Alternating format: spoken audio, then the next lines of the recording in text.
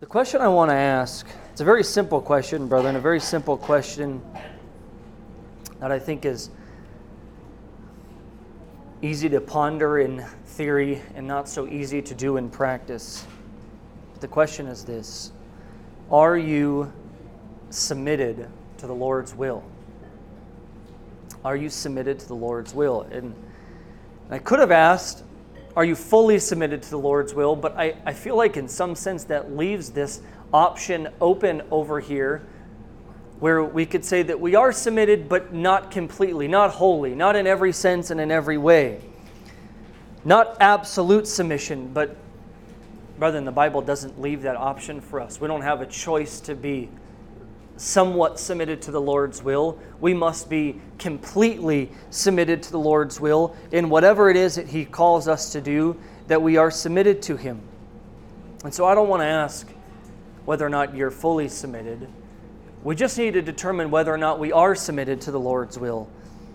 Because ultimately, brethren, either you are or you aren't. Either your yes is yes or your no is no. Either you're willing to do whatever the Lord would desire of you and have you to do, or you're not. And we need to abandon this middle ground where we might say, well, I want to do the Lord's will, but I don't know if I want to do it right now. Or I don't know if I want to do it in that particular way. And so I want us, in some sense, to just feel this burden, a desire in us, brethren, to be submitted to the Lord's will, whatever He has for us, whatever He desires of us, no matter the cost, no matter the result, no matter how it might make us feel, but that we would be submitted to Him. And I want to do this by giving you two examples, two opposite examples, one good, one very bad. Now, I could give you a bunch of different, we could think of a bunch of examples in the Bible, of course. I think of good examples, right? Good examples of people submitted to the Lord's will. What are some examples that you guys can think of? People who are submitted to the Lord's will. Abraham, how so? What is he? He just goes to offer up his son. Yeah. Well, yeah. So I say this because, right, even if you say Abraham, right, there's a plethora of things under Abraham that we might say this man is submitted to the Lord's will. Mina says he goes and offers his, willing to go and sacrifice his son, right? I mean, you put yourself in Abraham's position.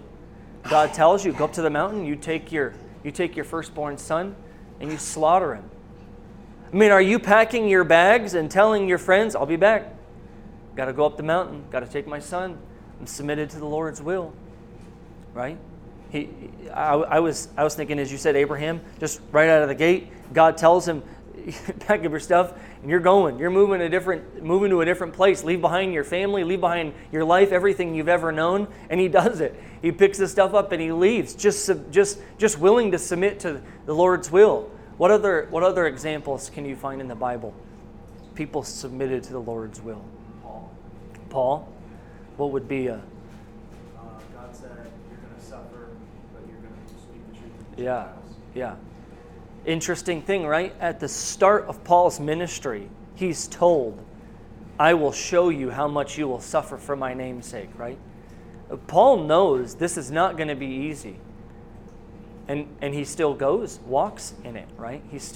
How many of you started off your Christian life that way? God tells you, you're going to suffer for my name's sake, right? What else? Any other examples that come to your guys' mind? There's obviously a bunch of these, right? Christ. This is going to be my example. We'll get there. Huh? Noah. Yeah.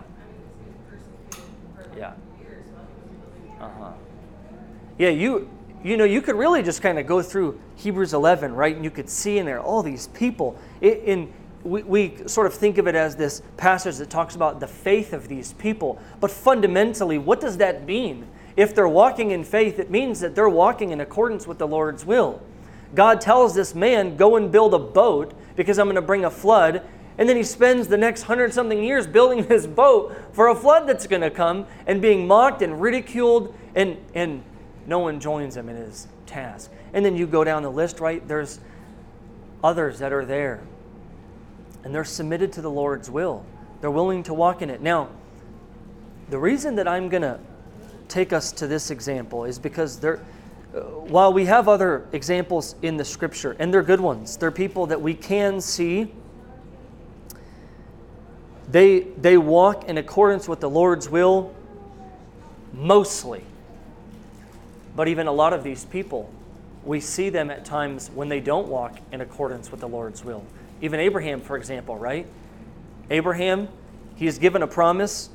Your descendants, you're going to make you a blessing.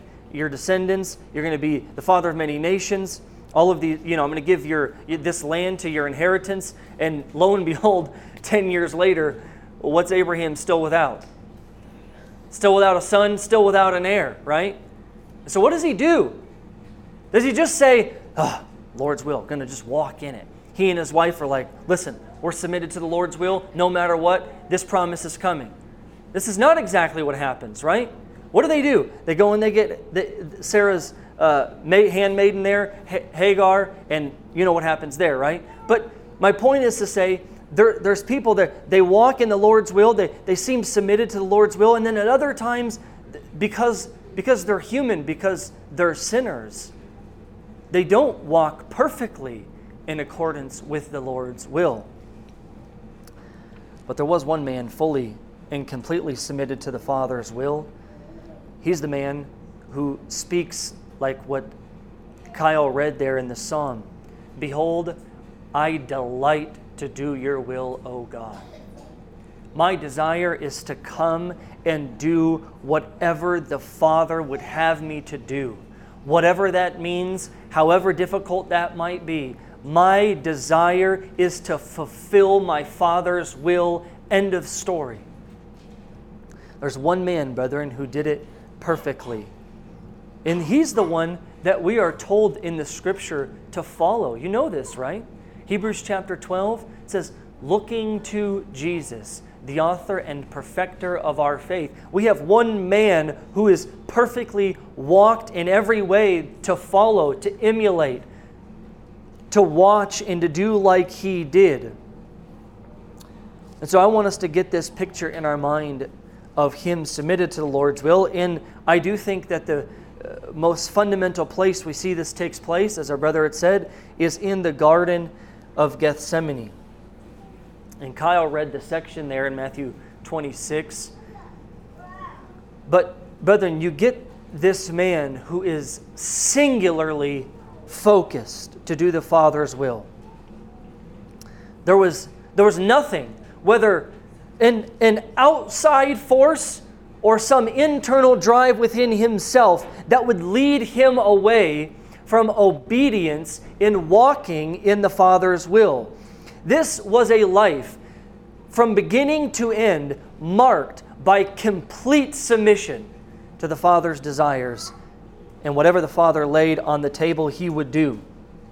And even here, in this greatest moment of trial, before he enters into the crucifixion and his trial before the leaders there in Jerusalem,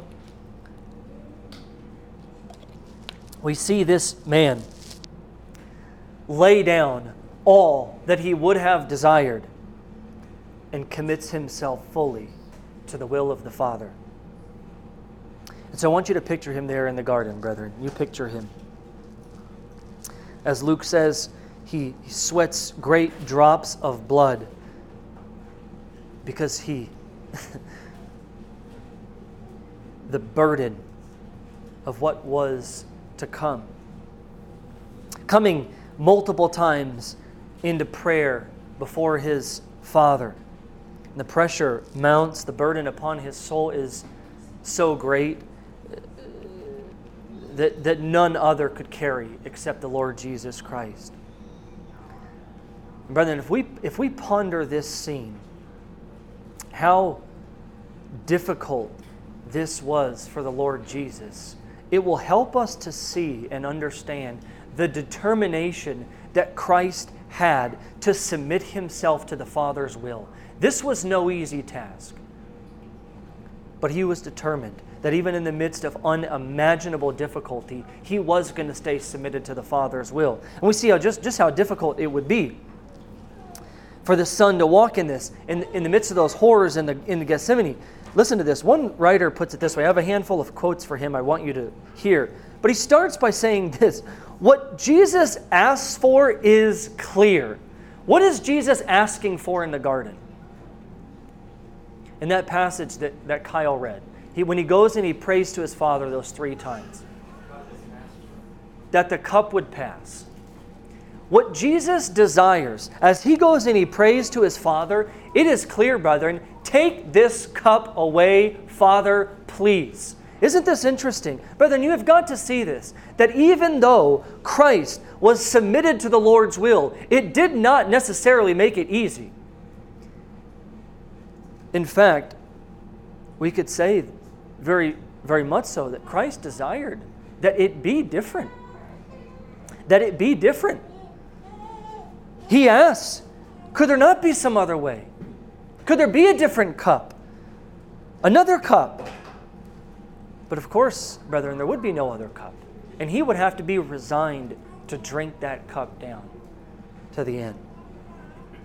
But nevertheless, in this scene, brethren, we see Christ, as Hebrews says that he is, made like his brothers, so that we can understand him as being a high priest who can sympathize with us. We see him here as one who looks at the will of God and sees it as almost unendurable. How can I walk in that if that's what God's will is? And brethren, this is how often I think God's people can find themselves.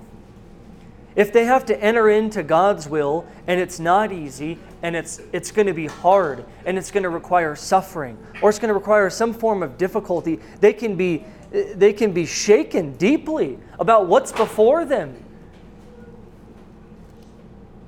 And brethren, Christ sympathizes with this. He knows what it is to be in a situation and have said, Lord, is there another cup? Another cup that can be drinking. Brethren, how many Christians maybe have prayed this same thing? Father, would you give me a different cup? Would you change your almighty decree just this one time so that I could take a different path? That I could give me a different will, Lord. This one's hard. This one's not easy.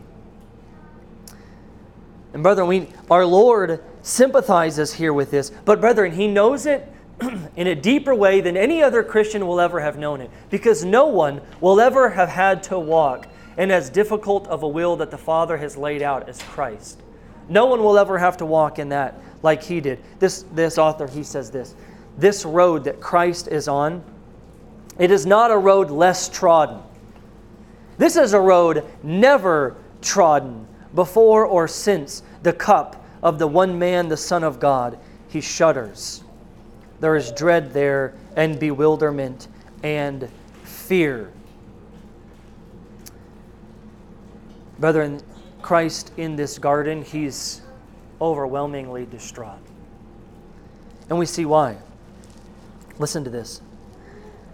The physical, observable events, for all their horror, did not exhaust the curse. Did not exhaust the curse. Like Moses, Jesus had a rendezvous with God. But there is one almighty difference. He is not here merely to receive the law, but to suffer its curse. There will be pain indeed, and he shrinks from it. There will be an awful loneliness, and he shrinks from it. There will be a virulent, hellish demonic. But there will be even more than this. The curse, what will it mean? The full ransom price, what will it mean? Forsaken by God, what will it mean? the thunder and lightning of unmitigated divine judgment condemning sin in his frail body, what will it mean? Brethren, so he's under this weight.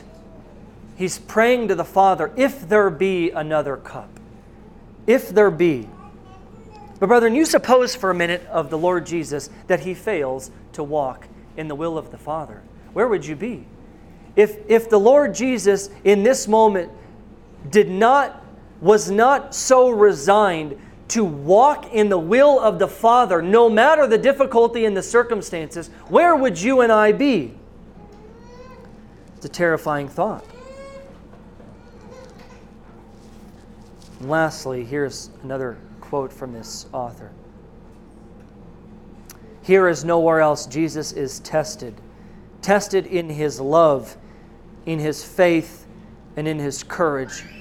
Here Satan shows him not all the kingdoms of the world as in a previous temptation, but the full cost of his love. And here he presses home the question, is it worth it? Brethren, this is the question that I think often is faced by the Christian as they stare down the potential of walking in the will of the Lord and it not being easy. The question becomes, is it worth it? And this is the question that Christ had to answer.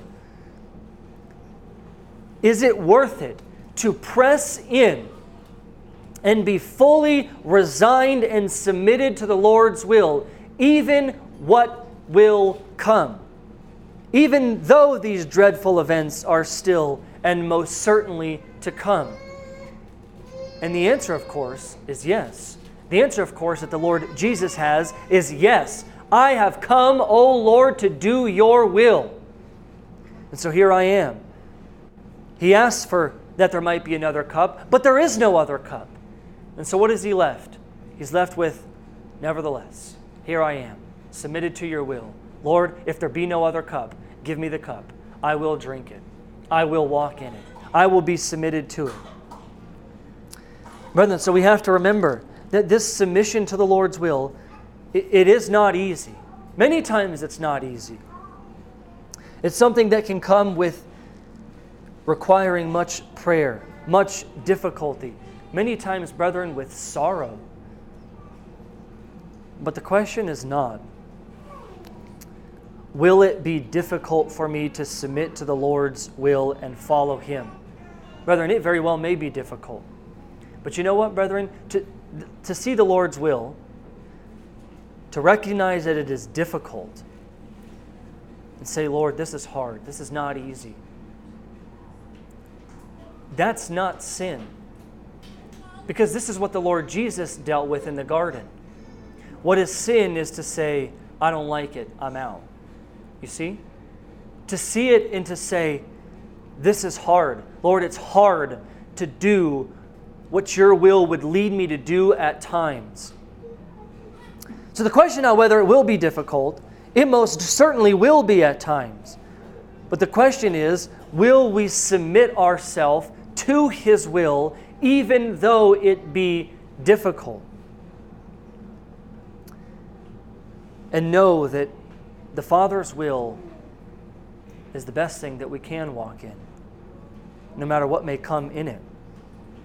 And so we see the Lord in the midst of this struggle, in the midst of the garden, and yet we see Him in such turmoil, yet resigned to keep the Father's will, to walk in it, no matter how difficult it is. He finds it to be the necessary path. If that's my Father's will, I am resigned to do that. Brethren, this is a path that I want us to walk. Christ did it from beginning to end. And it didn't get easier for Him. That scene at the end, as He's in the garden, brethren, is the culmination of a life of being submitted always to the Father's will. And there at the end, He faces down the most difficult task that any person would ever endure, that no other person even could endure but Himself, and still submitted to the will of the Father. Brethren, this is how we ought to walk. to be submitted to the Father's will, whatever it may cost us. But now let me show you another example. This is not an example like the Lord Jesus. This is not an example that you want to follow. This is a different path. But nevertheless, this is the path that many do take. Many Christians fall into this path. I want you to go to Jeremiah chapter 42.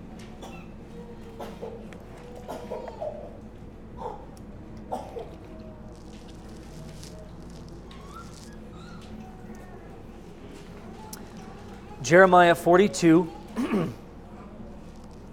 Here's the scene. The Israelites, Judah specifically, is now at a point where they're facing destruction and exile, ultimately because of their long history of sin and idolatry and rebellion against God.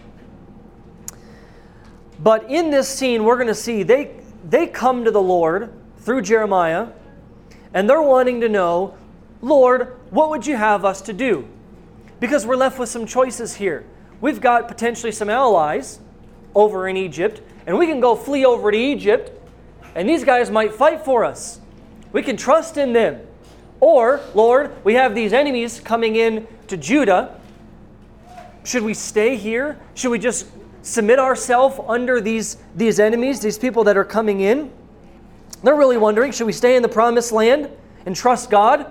Or should we flee? Flee to the Egyptians and ask them to protect us. Now, that's what you're going to see take place. I'm going to read this story. And I want you to see what happens. So Jeremiah 42, starting in verse 1. We're going to read all the way through 43, verse 6. So it's a long section, but...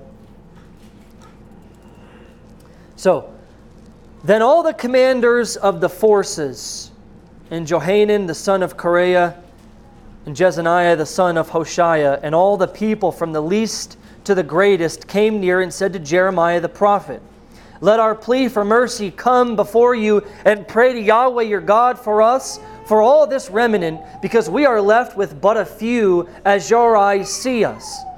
That Yahweh your God may show us the way we should go, and the thing that we should do. So you see their question, right? We want to know, what is the will of God? What should we do here? Jeremiah the prophet said to them, I have heard you. Behold, I will pray to Yahweh your God according to your request, and whatever Yahweh answers you, I will tell you. I will keep nothing back from you. Then they said to Jeremiah,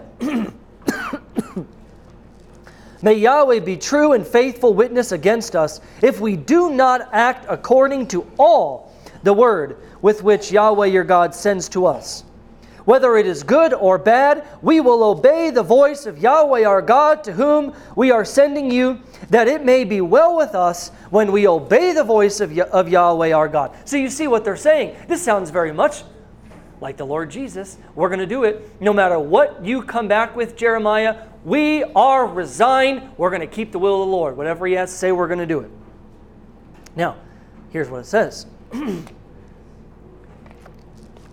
At the end of 10 days, the word of Yahweh came to Jeremiah. Then he summoned Johanan the sons of Kareah and all the commanders of the forces who were with him, and all the people from the least to the greatest. And he said to them, here you go. Thus says Yahweh the God of Israel, to whom you sent me to present your plea for mercy before me. If you would remain in this land, then I will build you up and not pull you down. I will plant you and not pluck you up. For I relent of the disaster that I did to you. Do not fear the king of Babylon, of whom you are afraid. Do not fear him, declares Yahweh. For I am with you to save you and to deliver you from his hand. I will grant you mercy that you may have that he may have mercy on you, and let you remain in your own land. But if you say, we will not remain in this land, disobeying the voice of Yahweh your God, and saying, no, we will go to the land of Egypt, where we shall not see war, or hear the sound of the trumpet, or be hungry for bread, and we will dwell there. Then hear the word of Yahweh, O remnant of Judah. Thus says Yahweh of hosts, the God of Israel, if you set your faces to enter Egypt and to go to live there, then the sword that you fear shall overtake you there in the land of Egypt, and the famine of which you are afraid shall follow close after you to Egypt, and there you shall die. All the men who set their faces to go to Egypt to live there shall die by the sword, by famine, and by pestilence, and they shall have no remnant or survivor from the disaster that I will bring upon them. For thus says Yahweh of hosts, the God of Israel, as my anger and my wrath were poured out on the inhabitants of Jerusalem, so my wrath will be poured out on you when you go to Egypt. You shall become an execration, a horror, a curse, and a taunt. You shall see this place no more. Yahweh has said to you, O remnant of Judah, do not go to Egypt. Know for a certainty that I have warned you this day, that you have gone astray at the cost of your lives. For you have sent me to Yahweh your God, saying, pray for us to Yahweh our God. And whatever Yahweh our God says, declare to us, and we will do it. And I have this day declared it to you. But you have not obeyed the voice of Yahweh your God in anything that he has sent me to tell you. Now therefore know for a certainty that you shall die by the sword, by famine, and by pestilence in the place where you desire to go to live. Now, you can see, Jeremiah, we want you to go. Ask the Lord, what are we supposed to do? And whatever the Lord says, we're going to do it. So we've heard here, right? God says, this is what I'm telling you to do. Verse 19, Yahweh has said to you, O remnant of Judah, do not go to Egypt. You stay. Now look at the beginning of chapter 43. When Jeremiah finished speaking to all the people, all these words of Yahweh their God, to which Yahweh their God had sent him to them, Azariah the son of Hoshaiah and Johanan the son of Kareah and all the insolent men said to Jeremiah, you are telling a lie. Yahweh our God did not send you to say, do not go to Egypt to live there. But Baruch, the son of Neriah, has sent you against us to deliver us into the hand of the Chaldeans, that they may kill us or take us into exile in Babylon. So Johanan, the son of Kareah, and all the commanders of the forces and all the people did not obey the voice of Yahweh to remain in the land of Judah. But Johanan, the son of Kareah, and all the commanders of the forces took all the remnant of Judah, who had returned to live in the land of Judah from all the nations to which they had been driven, the men, the women, the children, the princesses, and every person whom Nebuzaradan, the captain of the guard, had left, with Gedaliah, the son of Ahikam, son of Shaphan, also Jeremiah the prophet, and Baruch, and the son of Neriah. They came into the land of Egypt, for they did not obey the voice of Yahweh, and they arrived at Taphathnes. This is quite a different scenario, is it not? These Israelites, they seem very willing to do what the will of the Lord is. They say, go pray to God for us, that the Lord will show us what we should do. And whatever He says, we're going to do that thing. Brethren, they even said, whether it's good or whether it's bad, we are willing to do it. They seem committed, no matter the outcome, that they will be obedient to what the Lord desires. But the problem is this, they already have their minds up. They send Jeremiah out, and they already know what they're going to do before they send Jeremiah. It does not matter what Jeremiah comes back with, because they're not submitted to the Lord's will. They're going to Egypt. All they're hoping is that God will get on board with their plans. They have their plans set, and they want God to join them. But God's not joining them, brethren. These are people that make a show of being willing to be submitted to the Lord's will. But in the end, they're not, because they're submitted to their own will, their own desires. They already have a plan. And the question, brethren, that we have got to ask is, which one are we going to be more like? Are we going to be more like the Lord Jesus and His obedience, His submission to the Lord's will, or like these Israelites who have our own minds already made up and determined what it is that we want, what it is that we desire, and where it is that we're going, and our own will? Brother, will you say, I want to do the Lord's will, But then when it comes time to step forward and do the Lord's will, you decide to take a different path. You decide to go a different way, a way that's easier, a way that seems better for you. Have you said these words before? Like these Israelites in Jeremiah? Whether good or bad, I'm willing to obey the will of the Lord. But inside, your mind is already made up. You've already determined to do one thing or another, that you're not really resigned to do the will of the Lord. You're resigned to do your own will. And you're hoping that that might be the will of the Lord, but even if it's not, you're going to walk in it anyway. But then we have got to be mindful of this. This is a very dangerous place to be. You don't want to be in a place where you're walking in your own way and it doesn't really matter what the Lord would say. It doesn't really matter what maybe others would counsel you or how to think through the situation. Brethren, be mindful that you're not walking in the way of these Israelites. But if we're going to follow the Lord in His way of submitting to the Lord's will, we have got to, you gave Paul as an example. Paul is a great example of someone submitted to the Lord's will. But there's a reason why Paul was this way. This is a text I've quoted many times, but Galatians 2, verse 20, Paul says, I have been crucified with Christ. I no longer live, but Christ lives in me. Paul recognizes this is not about I have died. I'm dead. I'm not alive anymore. Brethren, as a Christian, if we're going to follow Christ, we've got to die. Is this not exactly what the Lord Jesus told us, right? What does it mean when He says, if you want to be my disciple, what must you do? Huh? Take up your cross. Deny yourself, right? Deny yourself. You got to die. Put yourself away and be willing to say, what does that mean, deny yourself? Huh? Not your will, but God's will. Yeah, not your will, but God's will.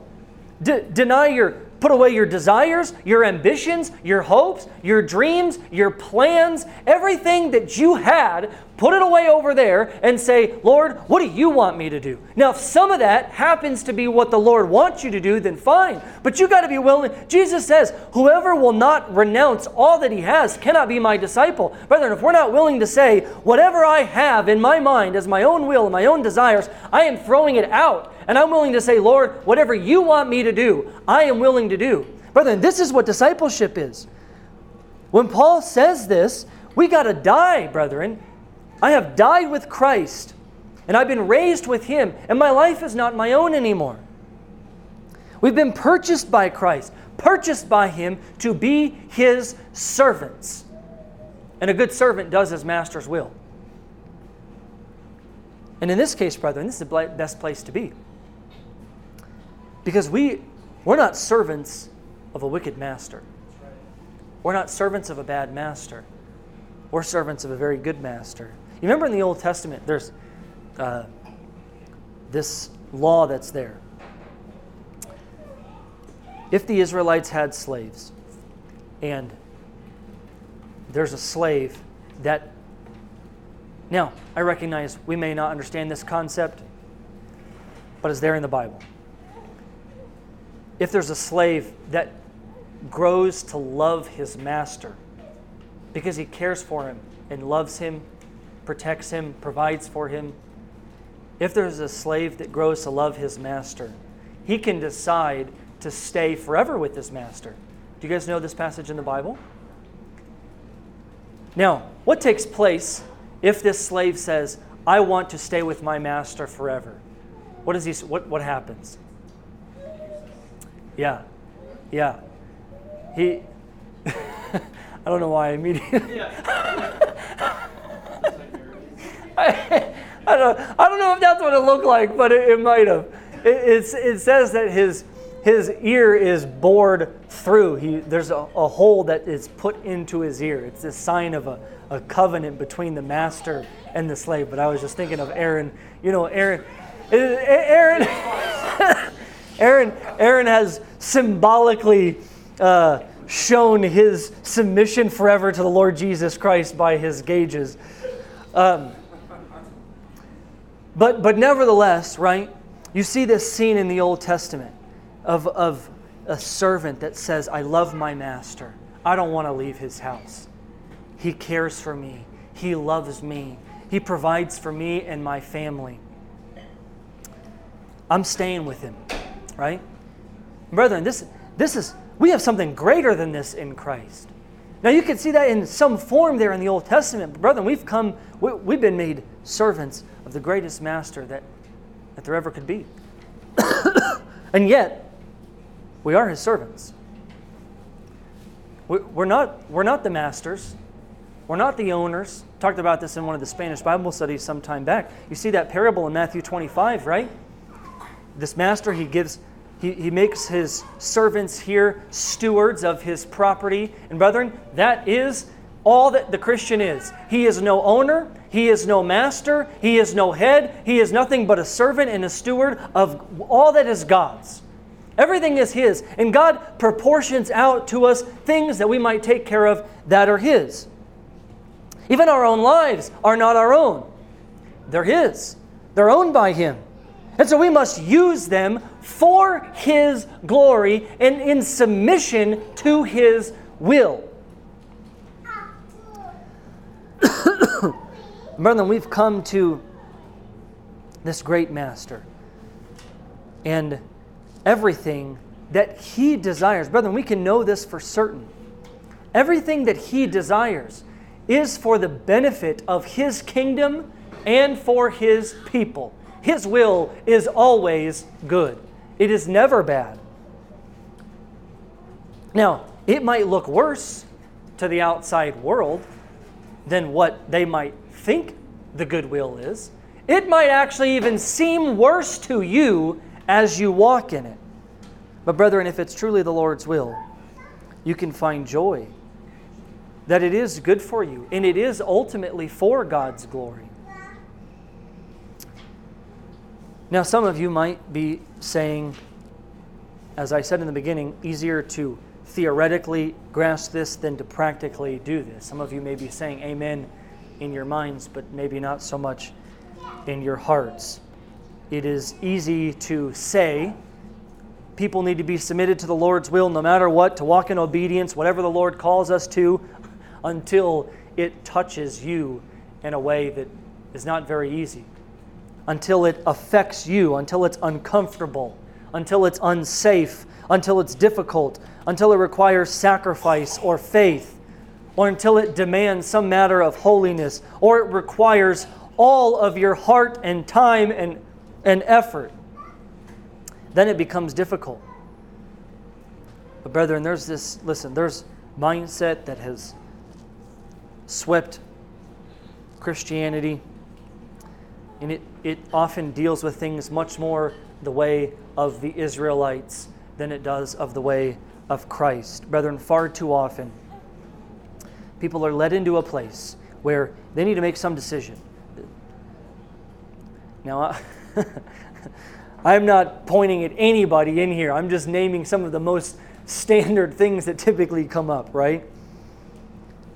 Things that need to be decided by us, whether they're the Lord's will or not. It could be anything. Things small, things big. A job, a car, a move, a house, a spouse, anything. Brethren, it is astounding to me how few Christians will bring these things before the Lord in absolute humbleness, saying, Lord, what do you want? Forget what I want. What I want is irrelevant. Lord, I want to honor you.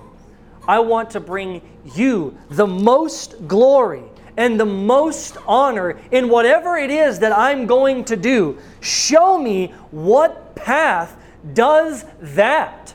Forget what I want. Lord, I got to get this. I'm not sure if I should take this job, or if I should go do this thing with my family, or if I should get this house, or if I should get this car, or if I should marry this person.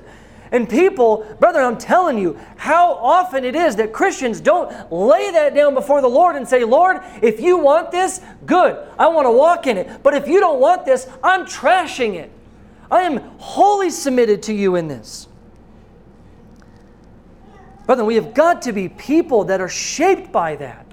That our deepest desire is to say, Lord, I want to honor you. End of story. Whatever that looks like. Whatever that path is, I want to walk in it. Now, of course, the question becomes, as many of you might be wondering in moments in your life, maybe right now you're asking questions about certain things that you're wondering, well, okay, what is the will of God for my life in this particular thing? And then there's a lot that could be said about that, and I'm not going to deal with that right now. But let me say this, because I want to continue on this point for a minute. Suppose that the Lord appeared to you clearly and called you to walk in a path that seemed completely opposite from what you wanted to do, what the deepest desires of your heart were to be and to do. And you answer this question honestly for yourself. Would you abandon all to walk in it? Because listen, if the true answer to that is, I don't know, then you don't have to ask, oh Lord, what is the will in this situation? Because even if you knew it, you wouldn't walk in it anyway. We have got to be submitted, brethren. You'll end up just like the Israelites if you're not submitted. To ask the question like these Israelites, oh, I want to know the will of the Lord right here. I want to know what it is. What does He want me to do? How does He want me to act in this situation? What should I do right here? But brethren, if you're internally already have either had your mind made up or just not willing to listen no matter what, then it doesn't even matter if you come to know clearly what the will of the Lord is. These people knew clearly. It couldn't have been more clear. God said, I don't want you to go to Egypt. Stay there. And they didn't do it. Brethren, as you try to determine what is God's will, settle it in your heart that whatever it might be, you are willing to walk in it. That if it comes back and it's the opposite answer from what you were hoping for, that you're willing to submit to it. That you're willing to walk in it. So that when it does become clear, that you'll move. And you won't delay.